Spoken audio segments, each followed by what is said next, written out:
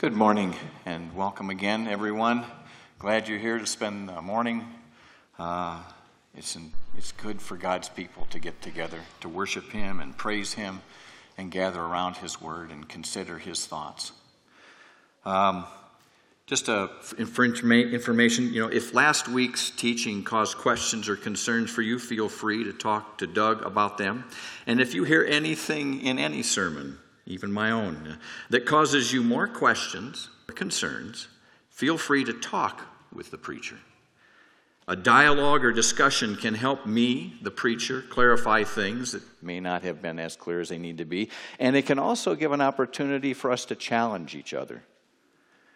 The Scripture says, as iron sharpens iron, so one man sharpens another. And it also goes without saying that the elders of NCF want to shepherd well. And that means if there's opportunity for us to have a discussion of your joys and encouragement in your sorrows and explanations maybe of your doubts or concerns that you might have, we would love to enter conversations. Would you join me in prayer? Heavenly Father, we thank you, Lord, that you give wisdom. You are the author of wisdom. You know how everything works together. You know what is best. Lord, we thank you for your mercy and kindness to us. We thank you for allowing us to know you. We thank you for the hope that we have in you. We have little hope in ourselves to take care of ourselves, Lord. We hope in you to care for us now and through eternity. We ask you, Lord, to please work in our hearts right now. Help us to set aside all the distractions of our lives. Attention to what you might speak to us at this time. I pray this in Jesus' name. Amen. Well, last week Doug talked about 1 Kings chapter 3 and covered different aspects of wisdom. And I am going to continue with that discussion of wisdom and eventually even get a chance to go through a little bit of Proverbs, and which is the book of Solomon on wisdom. Now let's start with a puzzle up here.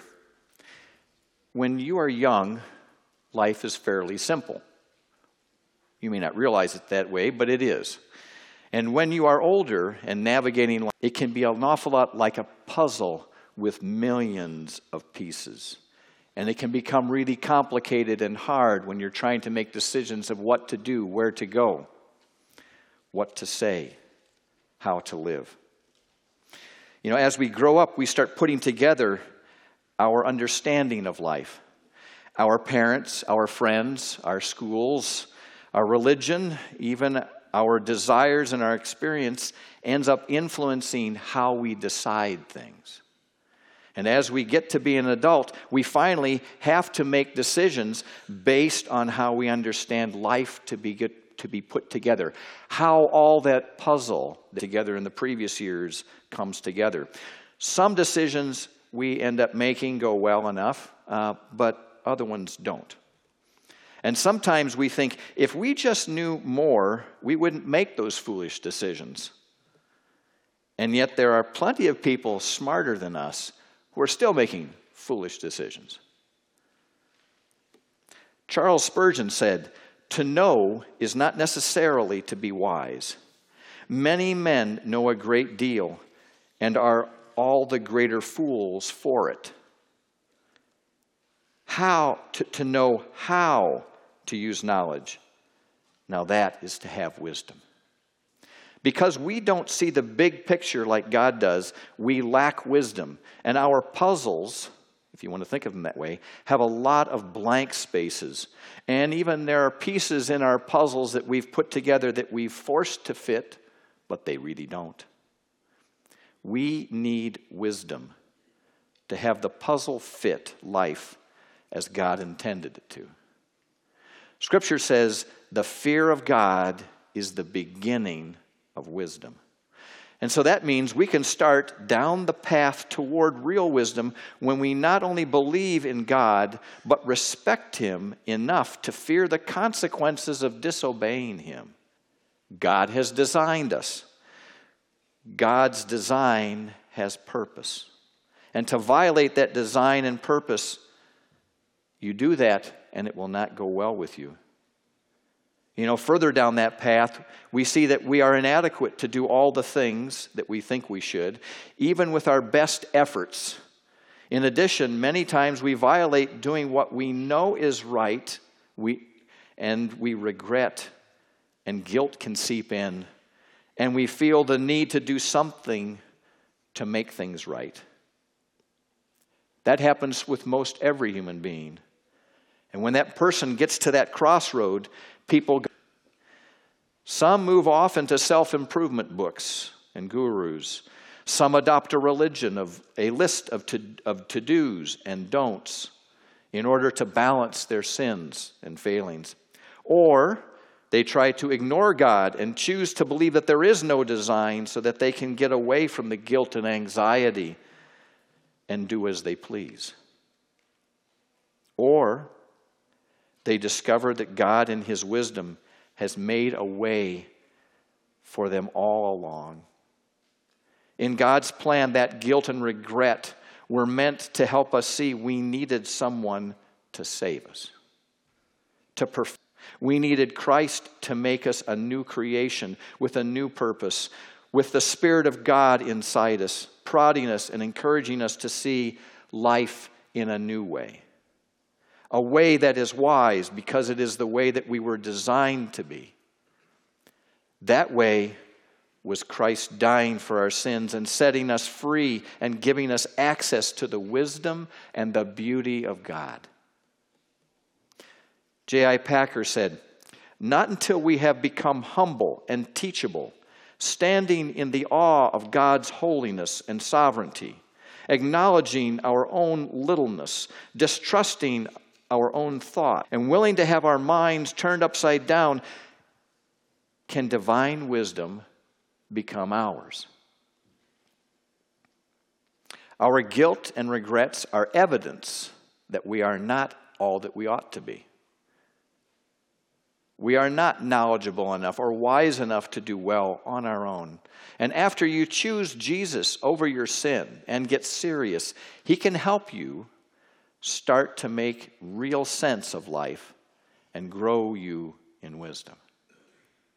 Recently I talked to a 25-year-old believer, a young man, and back when he was 20, he said in all his wisdom, he thought he knew life pretty well and his priorities. And now, 5 years later, he looks back on that 20-year-old man and he rates himself an idiot in many areas. Wisdom takes time. We all start out selfish and foolish, like this guy. Slowly, God makes the simple wiser. It just takes time. And yes, that's Debbie and myself, back in college. Older believers who have learned from the Scriptures and the school of hard knocks and have repented of their "I will do it my way" have some of this wisdom. You see, after you make enough bad decisions, you see how foolish you can be and how much you need wisdom from God. Solomon has said, "For the Lord gives wisdom. From His mouth come knowledge and understanding. He stores up sound wisdom for the upright. He is a shield to those who walk in integrity, guarding the paths of justice and watching over the way of His saints." That's those of you who have given your life to Him. As we elders end up deciding direction for this church family, we try to set aside our personal preference, seek the wisdom of God as best we can. Sometimes it takes us a while to get there. Fortunately, the Lord is patient. And leading my own family when there were kids, little ones, it required a lot of wisdom. And in James it says, "If any of you lacks wisdom, let him ask God, who gives generously to all without reproach, and it will be given him."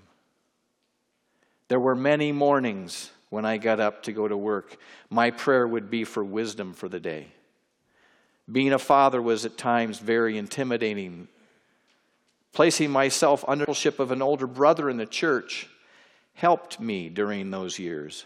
He was a grandpa who had been around the block a few times and had some godly wisdom to share with me. And since today is Father's Day, I wanted to direct some focus on you young men who are recent fathers, and also you young men who maybe not yet married, but hopefully might someday be a father. So, to you young men, how wise of a father will you be? Was your dad a good example? Do you have any plans for how to be a father? Just going to wing it. You young men who have recently become fathers, are you realizing how big the task is to be a father? Have you noticed that you may be lacking wisdom in areas? And if you haven't noticed, life will soon persuade you otherwise. God is going to use your being a father to grow you in godly maturity. And if you cooperate, that's what will happen. Just as becoming a good athlete takes training, discipline, and time, becoming a wise father does as well. It takes purpose. It takes, in my experience, taking advice from my peers who are winging it and just as ignorant as me did not have a good outcome. There is wisdom in those who have age, who have matured in Christ, who have tried and failed, and who have seen others fail, and seen those who have succeeded and listened to God. The Lord has some advice for you, would-be fathers, young fathers, and for all of us. If any of you lacks wisdom, let him ask of God, who gives generously and without reproach, and it will be given him. 3 practical ways to gain wisdom. 1, pray for wisdom. It's what the Scripture is asking you to do. Pray for wisdom. Sometimes this should also be accompanied by fasting, depending upon how monumentous your decision is going to be. Many of our decisions have long-time implications. Some don't. 2nd, study the Scripture now for the wisdom you will need in the future. I'll say that again. Study the Scripture now for the wisdom you will need in the future. You spent 12 years in school to prepare a functioning member of this society, and then you got extra training to give you a skill to be able to make a living on your own. Why would you assume that you could make wise decisions that greatly affect your families by winging it? Number 3, humble yourself and seek Christian guidance. Seek discipleship. In other words, borrow wisdom from someone who has already gotten it from the Lord. Young men, I have asked a few anonymous, godly grandpas to write a letter of wisdom for you. And they have chosen the top. As these will be read in the back of the room, listen for what you can apply from their experience. And as you will see, the ones in the back of the room are not grandpas. Listen and consider for a point of encouragement and challenge. I'll say that again. Listen and consider for a point of encouragement and challenge. To my son in the faith, the most important teaching you will give your children is the example they see in you. I saw that in my dad. He taught me honesty. I can't remember hearing truth. He taught me to be kind to others and treat them with love and respect. He taught me discipline, and while there were scoldings and spankings, he was loving and fair to me with the consequences. He showed me how to love a wife. He showed me obedience to God. He taught me to obey him so I would learn to obey God. He didn't speed in the car so I would learn to obey the government. He taught me with reading stories so that I would teach my children. He taught me to speak up and correct the cashier if they gave me back too much money that didn't belong to me. He didn't make light of sin that others were doing. Sure, you let your children see you loving others. Let them see that your life follows what you are teaching them. Show them how to give and receive forgiveness. A good example is worth 1,000 words of instruction. A bad example gives them permission and excuse to do bad.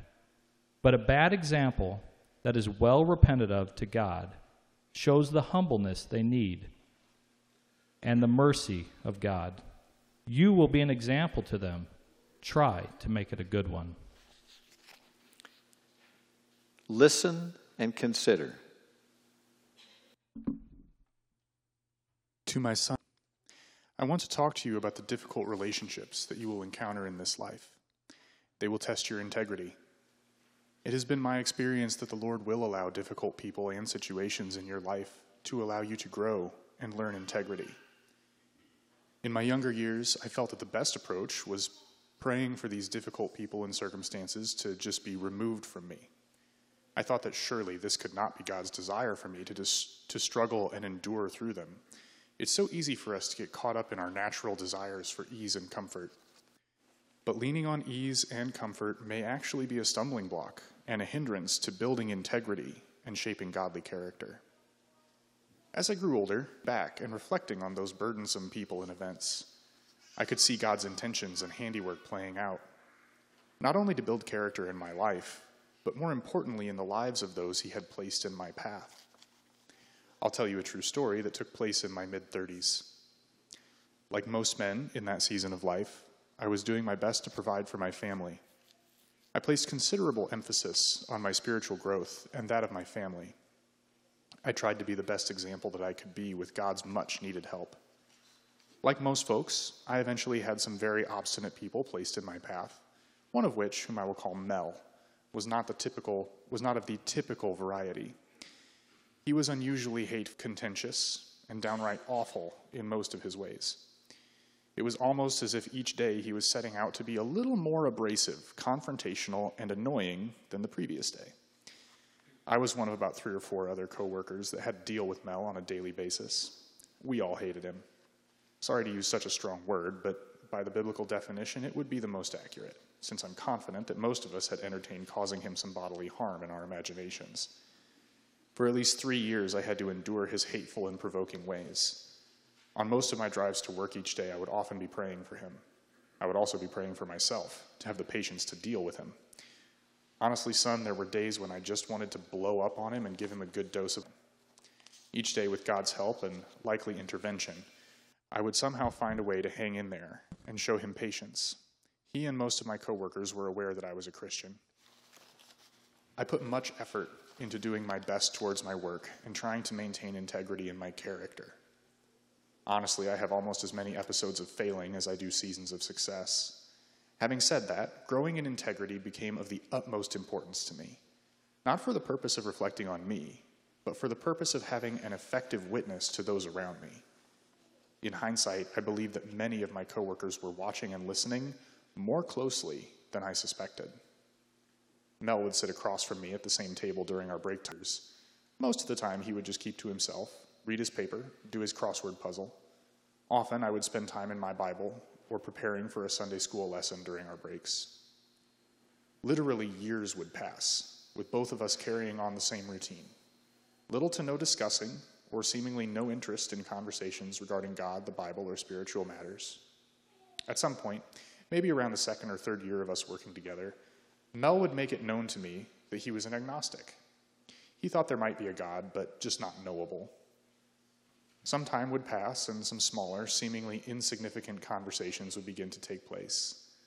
Little by little, the conversations would last a bit longer and go a bit deeper. As time passed, and after 3 to 4 years of working together, I would gather up the courage to invite him to church.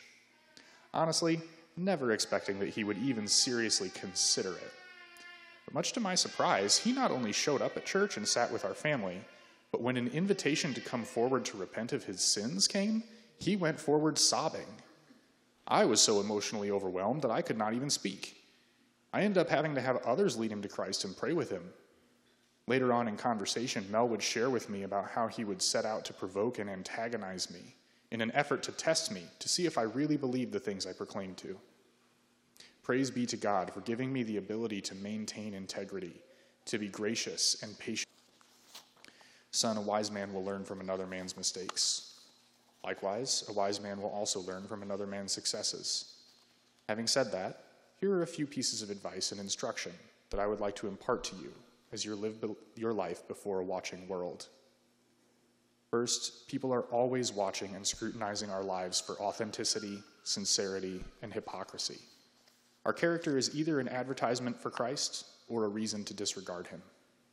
Integrity requires a dedication to preparation, patience, perseverance, biblical study, and humility. Over time, God builds his character in us.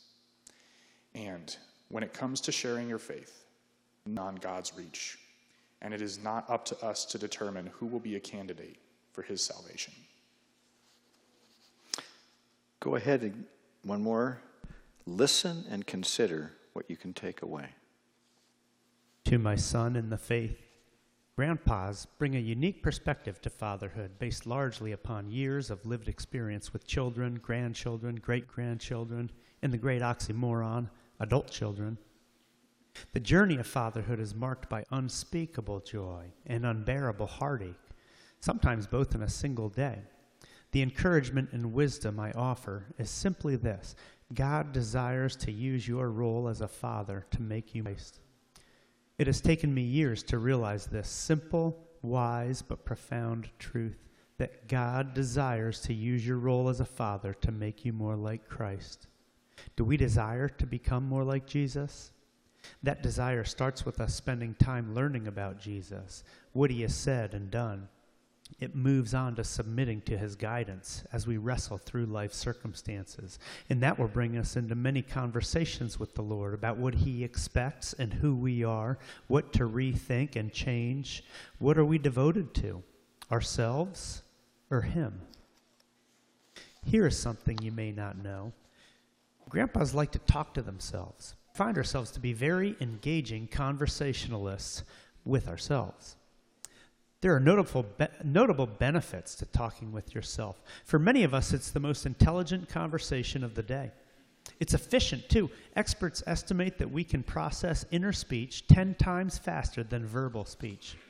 And you don't even have to move your lips, pretend to be making eye contact or listening. What's more, you rarely get into an argument, and when you do, you always win. It's really great. Sometimes I invite God into this inner conversation. I call it prayer. Sometimes God interjects himself into the conversation I am having with myself. I'll be expressing my feelings and questions, and God will respond straight out of his word, at least that portion of his word that I have hidden in my heart. Not long ago, God inserted himself into one of these conversations that I was having with myself, and it helped me to grasp my role as a father.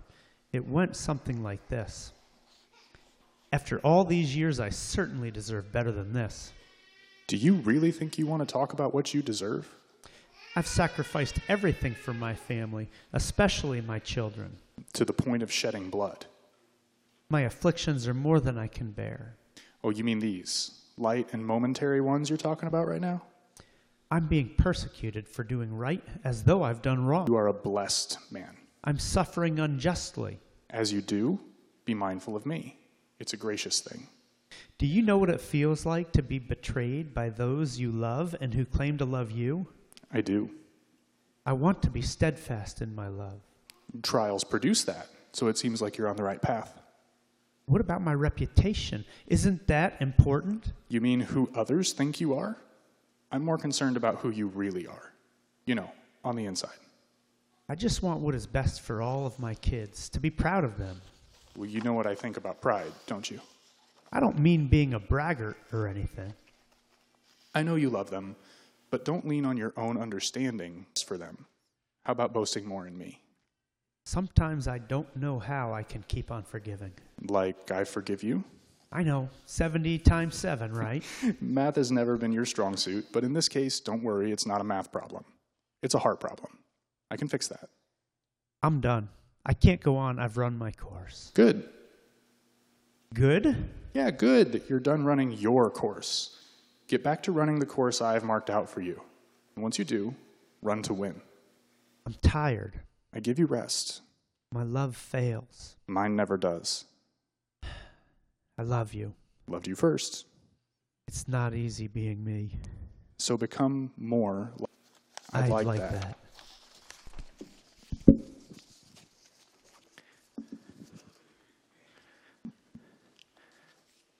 And finally, we have a letter from great-grandpa Solomon in chapter 2 of Proverbs. So it's on page 528, if you want to look it up there. I will go ahead and read. You can follow along if you wish. Chapter 2, verses 1 through 11. And again, listen and consider. My son, if you receive my words and treasure up my commandments with you, making your ear attentive to my wisdom, and inclining your heart to understanding. Yes, if you call out for insight and raise your voice for understanding, if you seek it like silver and search for it as for hidden treasures, then you will understand the fear of the Lord and find the knowledge of God. For the Lord gives wisdom, and from his mouth come knowledge and understanding. He stores up sound wisdom for the upright. He is a shield to those who walk, guarding the paths of justice and watching over the way of his saints. Then you will understand righteousness and justice and equity, every good path. For wisdom will come into your heart, and knowledge will be pleasant to your soul. Discretion will watch over you. Understanding will guard you, delivering you from the way of evil, from men of perverted speech. Again, if any of you lacks wisdom, let him ask God, who gives generously, reproach, and it will be given him. Would you join me in prayer as we close? Heavenly Father, wisdom comes from you. You invented wisdom. You are the source of wisdom. We see with such earthly eyes. You see the big picture. Oh, Lord, please bless us with some of your wisdom. Please remind us to pursue you. Please help us to rest in your wisdom and not in our earthly perspective, not in our fear, not in our closed-mindedness. Please challenge us. Please show us your truth. Help us, Lord, to become like you. I pray in your name, Jesus. Amen.